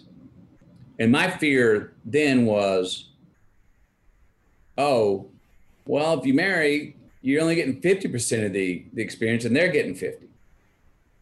And then I worked to realize, no, actually, you can get together with if you're with the right person, you can have 100% of the experience with them. They can have 100%. And actually together, the funny math is it's 300%, because it's you, it's each of you, and tied with the triangle and the covenant of God in the bond, in the bond between you. So it's 1 times 1 equals 3. So that's what I was fearful of. Oh, if I, give myself and say, I want to marry this person, am I going to lose 50% of my personal experience in the adventure of life? That was the fear, and it had always previously been the fear of getting married for me, which I don't think is a novel. Maybe I speak about it in novel terms, but I don't think that's a novel idea or a novel experience for people. Your kids, how do you handle situations if they say, I can't, I hate, or lie? And then the other part of the question is the concept you're trying to instill in terms of delayed gratification. Yes. Ooh, that's a doozy. So if they say I can't, if they could say, Papa, can you help me with this? I can't get it done. I'm like, you what? And I'll just keep doing what I'm doing. I'm like, I can't get this thing. And I go, you what? And I can't get this thing down. I was like, I'll stop and look and go, you what? And then they go, I'm having trouble, because they know enough about that we don't want to go through life believing those words, and that if you are having trouble doing something, if you are even unable to do something, you can actually usually, if you can't get it done yourself, can go seek help, which is, for instance, what they might be doing if they come and ask me for help. So it's changing their way of thinking. They've got, no, we don't, that word, because again, like my father did with me, I'll go help them get done what they were saying they couldn't do. And then I'll go, now, what was it? And then I get them to say it again. They'll be like, yeah, I was having trouble getting this thing done. I'll be like, cool. And we'll high five. Hate, they got that one kind of down. I mean, they don't even really, I don't remember the last time I've heard them even whisper that word. That one clicked in for them really quick as a bad word, and not a way to look at life or feel about people and things or each other, and that you don't flippantly throw it off. And I've told them the story, how I flippantly threw it out at my own birthday party. I hate you, Pat. And boy, my mom heard that. Whoop, stopped the party. I got the whooping. I was like, whoa. And I just said it because I thought it was like an adult kind of cool thing to be able to say, because I had heard it somewhere, you know? I didn't hate him, just threw the word out. Well, I learned you don't throw that word around. That word comes with, it's a loaded word, and not a healthy one in that circumstance. So they don't even really whisper that. Or the I'm alive thing, we're just trying to say, children tell fibs here and there, and you just go, we're just really trying to get across, especially going into these teen years, hey, you come to us and admit you did something wrong. You're going to get in a lot less trouble than if you lie about it. Let me catch you in the lie. A lot less. If you lied to us, which we don't allow in this household, we're not all going to be perfect. We're going to screw up. We got to man up and woman up on our mistakes here. If you come up and you admit the mistake, we'll go through it with you. But if you lie to us, I talked about you're building up crumbs. If you keep lying, you're making crumbs for yourself, meaning things are going to come and intercept that action that you lied about, and you're going to have to remember the lie you told. And it gets hard. This leads into delayed gratification. Becomes more stressful for you to keep up the lie, to hide the lie, to go to sleep with the lie on your conscience. All these things will create more stress for you tomorrow, which is not being kind or cool to your future self. So let's deal with an immediate discomfort now. Let's admit what we did wrong, or admit that you did lie, maybe. And let's deal with that now. Because once we deal with it, we're not going to hold a grudge. And if you seek real retribution and go, I understand why that was wrong and why that wasn't only, we always tell them this, hey, I'm not telling you not to lie for me. I'm telling you not to lie for you, because it's not as healthy for you to do that. It's not being kind and cool to your future self. Don't do it, man. You start to add them up. People got to walk around. The more lies you got, the less fun life is later on. You got to look over your shoulder too much, wonder what you left, what bridges you burned, etc. Don't do it for you. I tell them selfishly, man. Don't lie, because you're going to be unhappy that you did that later on, which leads into the delayed gratification. Look, kids don't think past right now. Inherently they don't. They start to as they get a little bit older. But I think even as adults, I think it's a major concept that is valuable for us all, that we could all use more, give more value to the value of delayed gratification as individuals, as a nation, as people in the world, as adults, not just kids. Make an investment in yourself. Make an investment in the things that you love, your family, your friends, your business. Let it pay you back. Do things today that give you mailbox money, not only in your bank account, but in your soul's account. Make those choices. That's delayed gratification and the value of it. With the kids, it's like this.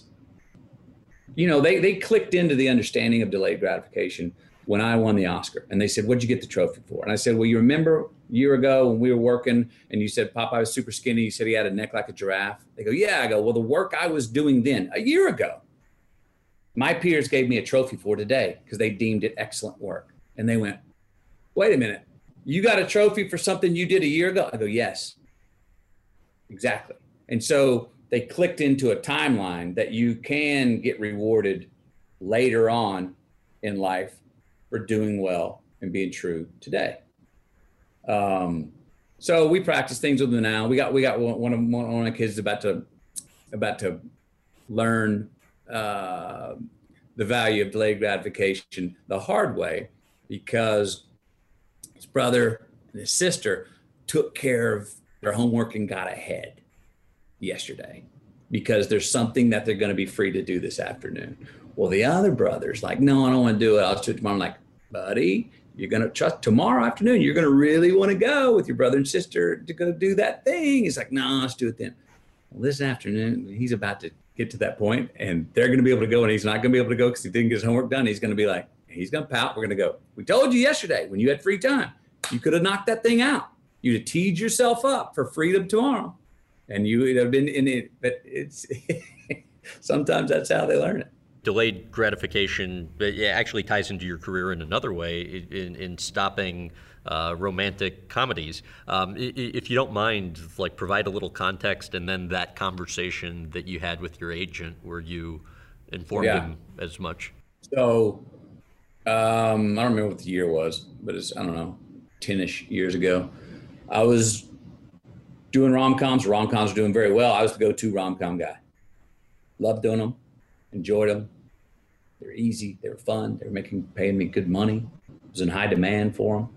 But I also noticed that with so much success I was having at the rom-coms, I was therefore not being I was not even in consideration for other dramatic roles maybe I wanted to do. No, not with rom-com McConaughey, not with shirtless on the beach rom-com guy McConaughey. And I was like, okay. Boy, this me in the rom-com and the shirtless guy on the beach is kind of becoming a thing. So much of a thing that is the public and the Hollywood is not seeing me as anything else or other than that. And the things I wanted to do, those dramas were not getting offered. So I said, if I can't do what I want to do, I'm going to stop doing what I've been doing. And I knew there was a big risk in that because, man, I mean, how long was I going to go without work? A month, 2 months, 6 months, a year, 2 years, 3 years, 5 years, forever? Was it going to be one-stop shop to I'm out of Hollywood, no longer working there? So I had many talks with Camilla about it and shed many a tear about this risk I was about to take that was paying me well, that I enjoyed doing, but whose success was keeping me from being an option to do other things that I wanted to do in my acting career. And once I decided, and she recited those words to me that my dad said to me when I wanted to go to film school, okay, well, don't half-ass it. I then called my money man, checked out my money habit. I'm going to be without work here for a while. I'm going to be without income. How have I invested my money? We went over it, gave me a timeline about how long I could go without, income and live the way I was living. And I called my agent, and I remember calling my agent and saying, I'm not going to do rom-coms anymore. And he goes, okay. And I remember going, whoa. You just said okay that quick. He goes, yeah. I go, I know the 10% commission that my rom-coms have been bringing into you and your agency. You say okay like no big deal, but what are you going to say what do you think your bosses are going to say Monday morning when you go in the staff meeting and go, McConaughey's not doing rom-coms anymore? They ain't going to go, okay. They're going to go, what? Because I've been a pretty nice little tithe for you guys. And he goes, I don't work for them. I work for you. That's your choice. Then that's what you go with. Boom. Minch of a move. Well, I did. Held out. The first 6 months, nothing came in but romantic comedies. Some good ones. Some good offers. Some big offers. One came in at 14.5 mil. I said no. I do believe that saying no to that number in that rom-com, that was a good one, did send a signal that, oh, McConaughey's not bluffing about this no rom-com deal, even specifically to the industry. So then nothing came in, no rom-com offers, nothing. I'm calling my agent weekly. He's going, buddy, I have not even heard your name. No one even mentions your name. Well, evidently no one mentioned my name for another 14, 15 months because 20 months had passed. And if I could jump in momentarily, what was your lowest point personally during that process? I remember having some moments feeling like, you know, at 16 months not working and not getting offered anything, going, you may have just been forgotten in Hollywood. And going, if so, we may need to look into other careers. And while that was exciting to think about a new career, it was also, I felt, yes, you would have gone out of Hollywood on your own terms, but you don't want to go out of Hollywood. So it's not really on your own terms because you really do want to still work and make movies. You do love making movies and telling stories. So if you don't, if you never work in Hollywood again, that'll suck, man, because you started it and you built something. And if they never give you the chance to go do the other things you want to do, you really kind of won't be going out on your own terms. And I didn't want to get out. I didn't want out. I just wanted in a different way. And the chance to do some other stories and tell some stories that I wanted to tell, that challenged the vitality of the man I was becoming and the life that I was living. And those were in dramas. So, you know, I didn't have once I'd in, like the losing the weight with Dallas Buyers Club, and once I mentally clicked of this is what I'm doing and I'm not going to go, I never really wavered on thinking I was never going to go back and go start doing rom-coms again. There wasn't going to be, if it had gone on for no work for 5 years, I still wouldn't have gone back. Out of sheer just probably pride and honor, wouldn't have gone back and gone, okay, I'll do a rom-com. No, I was in, and I was saying this disruption will reveal the next thing for me to do. And it did. And that's when actually I became a new good idea after 20 months sabbatical, 20 months of not saying no to rom-com. That's when I became a new good idea for the Lincoln Lawyers, the Killer Joes, the Paper Boys, the Magic Mikes, the True Detectives, the Dallas Buyers Club, which I already had control of Dallas Buyers Club, but no one definitely was going to make it with rom-com McConaughey back in those days. And the Bernies and Muds and those things. And that's when those things came my way and they laid out in front of me and I was so ready, ferociously went after them and just gobbled them up.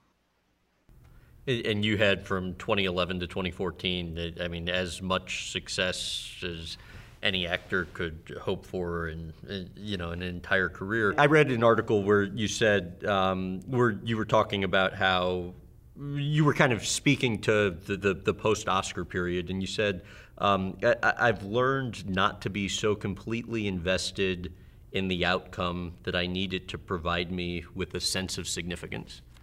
Yeah, well, but that's something that I practiced and learned back in that sabbatical, meaning that run from 11 to 14 where, I won awards and, as you said, enough for most people to have a happy, great career. I was less result oriented during that time.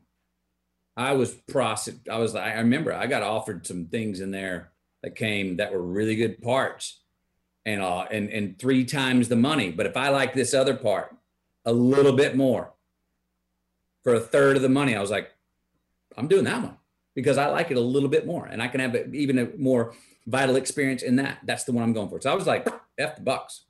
And so when I was putting my head down in the process of going to work on these things, I ended up actually getting more results.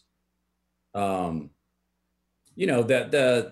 challenge, and it's not just novel to me, and I think it's for a lot of people in the industry as a whole, is there were, quite a few films that I've done in the last, 4 years, 5 years that very clear on why I did them and stand behind the reason I did them 100%. Very clear on what experience, valuable experience I had in the experience of making the movie. Very clear. Wonderful experience. Thought we put together good stories worthy of telling and being shared. Where I haven't been so clear is that post-production time of when it is, how's the movie sold, where's the platform, where do we share the content, who's behind it, how much is that studio going to really market this thing in the right way? Did we just come out at the wrong time? Was the timing bad? So there's so many components. You can make a great movie, and I'm not saying all those movies I made were great movies. They have their own merit in many ways that I completely stand behind, that I love them for. But you can make a great movie that if it's not marketed right or put out at the right time, it all of a sudden you look up and it's gone. And maybe if you're lucky, people find it years down the road and go, that was a great film. What happened? I didn't even know that came out. That happens a lot. I don't think things, I'm like, I just saw this movie, like, oh, dude, that came out 2 years ago. I'm like, it did? When? Where was I? I didn't even notice. So a lot of things go into it. Yeah, I know it. Look, man, I don't like the blind spot that I'm talking about, that I sometimes feel in that post-production. Now the movies, now how do we sell it, and what's it becoming post-production until we exhibit it? I don't like that blind spot. I like to be in the know. I like to be in control. I like to be in the know, and I like to even know what I don't know. All right. So I'm not saying I'm a know-it-all. I said I like to know, even know what I don't know. But it's that part, the third part of post-production, how it's sold, when you put it out, it's just less in my control. It's not in my hands. And I don't really want to go be a producer or a studio head. I don't really want to do that. I don't want to be a producer and stay in the clay in that post-production phase. And it's not where I think my energies are best spent. So it's kind of a blind spot, and I don't really like that blind spot. Sometimes that blind spot renders something more exceptional than I thought it was going to, but I just don't like it when it doesn't, and not knowing why. That's what irks me. If we screwed up, oh man, we completely marketed that film the wrong way. Gosh dang it. Oh, we came out at the wrong time. I knew we took a chance we shouldn't have done. That I can look in the mirror and go, guilty. You screwed up. I'd rather live with that than going, I don't know why it did well or didn't do well. I'd like to know a little more why. So all of Hollywood, not just me, has a bit of a blind spot with what is that when it's time to exhibit and distribute, and how do you do that in the landscape today? What screen, what time of year, against what? How do we campaign it? What do we sell it? What's changing? How's society reacting to things right now in the context of this movie? It's actually could be an antidote, exactly what society needs is looking for right now, or is it not? All those sort of questions, there's blind spots, and it's just a moving thing, and that's always moving. It's not like something that's just happening now, but I think it's happening even more now in Hollywood. I asked this on the heels of talk of you being, governor of Texas. You're a professor at your alma mater, Texas. What's the likelihood you ever envision a scenario where you significantly curtail or retire from acting? I don't have any plans right now to stop acting. I do believe that it's going to take a role in a story that really, really turns me on to quit playing the character that I'm playing right now in life, or as a now writer. I so enjoyed writing this book. I've talked about this before. You go act, and it's 4 filters removed from my raw expression. I'm doing someone else's script, being directed by someone else, lensed in a camera by someone else, edited by someone else, before it's put in a capsule in front of you to go see in the theater or on your screen. That's 4 filters. Some very talented filters those go through. can put out a very good product. I wanted to get rid of some of the filters. That's another reason why artistically I needed to write a book. It's one filter. It's a written word. You read the book, it's one filter away from me. It's a very true extension of who I am. And I know it all. I know all of everything that's in the book. I wrote it. I'm the master of it. It came from my hand and my heart. That, the book did well or not, that gives me great significance and feeling like, good, that's yours. If it does well, you can look in the mirror and go, yep. If it doesn't do well, you can look in the mirror and go, yep, but I know what it is. And I had my hand in every single part of it. So it's going to take a really interesting character, scenario, timing, story, people to work with that I really want to collaborate with in the right way for my next acting gig. But I am very intrigued with this idea of where it's best to spend my time, whether it's speak of, governor or leadership roles, the minister of culture, the role that I've assumed and created. I want to be in the right place to lead. I want to be in the place that I can be most useful. I'm most excited about culture, who we are as a people, as individuals, as in my state of Texas, as Texans, and our nation of the United States as Americans, and worldwide as a species, who we are as a civilization moving forward. I'm most excited about how can we evolve? What's the true ways we can evolve, the qualitative ways that we can evolve and actually have a small ascension in this life. And this particular time, it's been exposed in our lives that we don't know who to trust. We don't know who to believe in, what to believe in. We're not sure about any social contract or unsaid obligation we should have to ourselves or each other. And I think that's a recipe for danger. I don't think that's evolution. I don't think there's any ascension in that. I think it's a great time to go, okay, well, now that we kind of stripped down and we're kind of saying, it's all for one and each for all for one, who are we? How can I be a little bit better? How can we each be a little bit better? I think it starts with the person in the mirror. I think we have to understand that there is no leader that's going to come in a position and go, I got this. No, I actually think of one of the first things I'd want to say in a leadership position is like, look, I can lead, but I can't do it for you. And we have to realize that nobody can do it for us. Nobody can.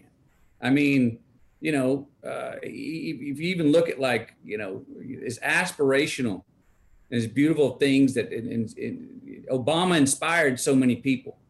And we got off our proverbial porch and came up to the edge of the porch. And as soon as he got in office, a lot of us went and sat back down in our chair where we were. And so it's like, no, he's got it. In certain ways. We do that with different leaders, not just him. We think, well, okay, they got it. No, leaders don't have it. We got it. They can't do anything unless we agree on a certain way to go forward. I think the place we agree is values. I think the common denominator that we can all agree on that are non-denominational, bipartisan, is certain values of responsibility, accountability, even sense of humor and fairness and empathy. And going, I'm going to agree on that. And let's just agree again that I can expect a certain greater trust in you.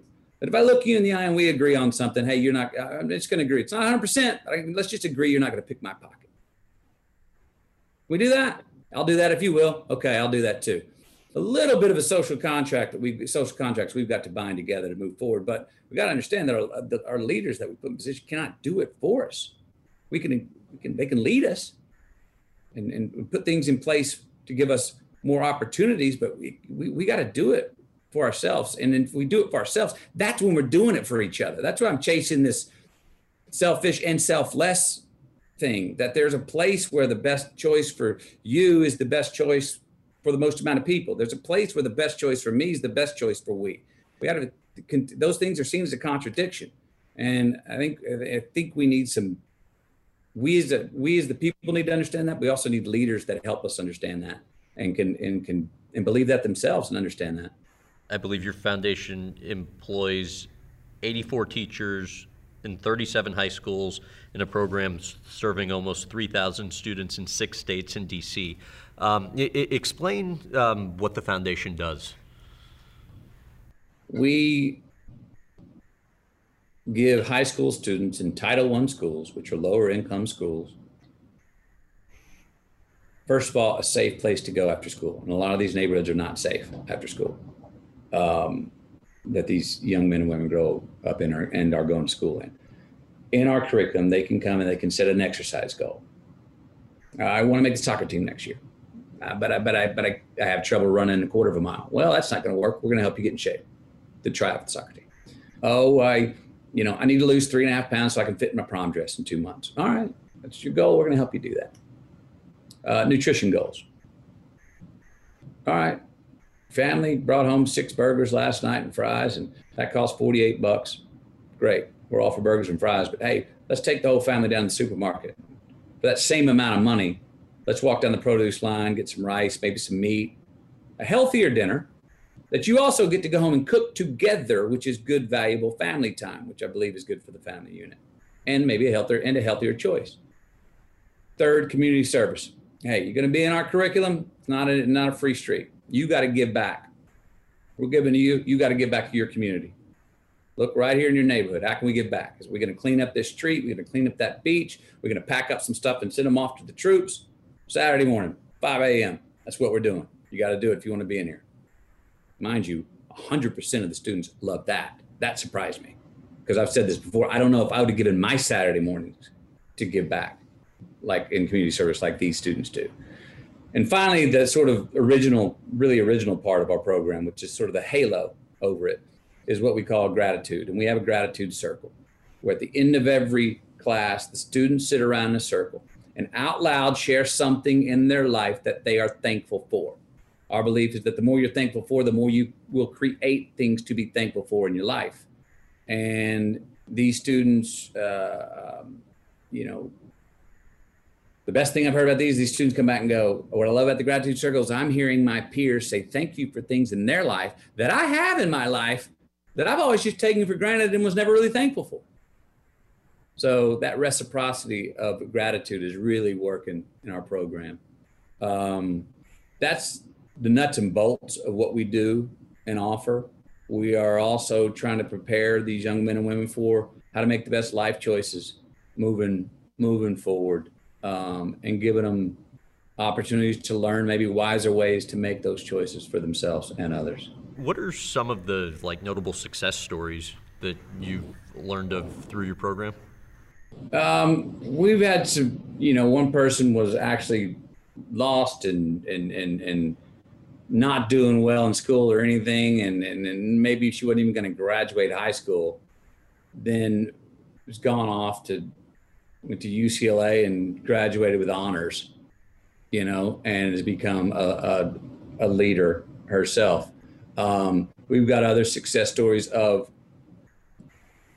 young man has an older brother who's a gang member, who had an older brother who's a gang member, who had an older brother who was a gang member.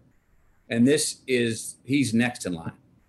That's what they do. He knew nothing else. Time he was in a gang.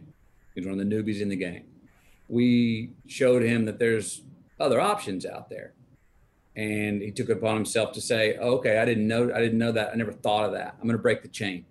I'm not getting into the gang. That's it. I'm breaking the chain. I even have the courage to go tell my brother who's in the gang, not doing it. So we have some that have stepped out of gangs. We have some that have gotten off of certain drug abuse that they had, because they saw that it wasn't helping them. We helped them understand, again, delayed gratification. It doesn't pay off.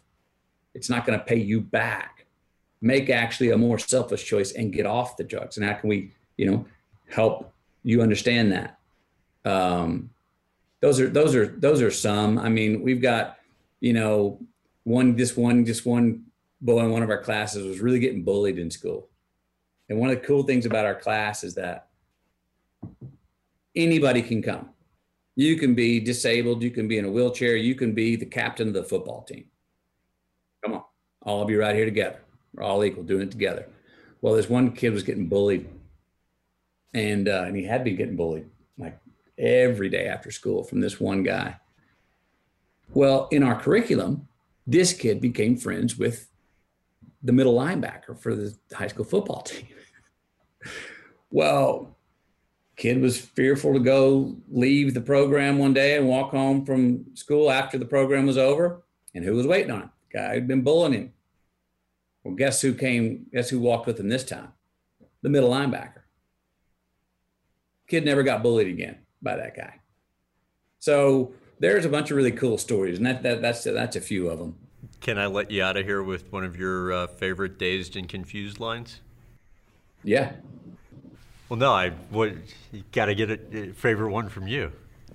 Oh, you just want me to just throw it out there? Yeah. Well, I'll say this, the launch pad line in Dazed and Confused that sent me a flying, that I was like, who is this guy? Wooderson, out in front of the pool hall. Girl walks by, he checks her out. His buddy says, Wooderson, you got to cut that out. You're going to go to jail, man.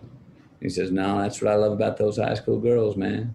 I get older, they stay the same age.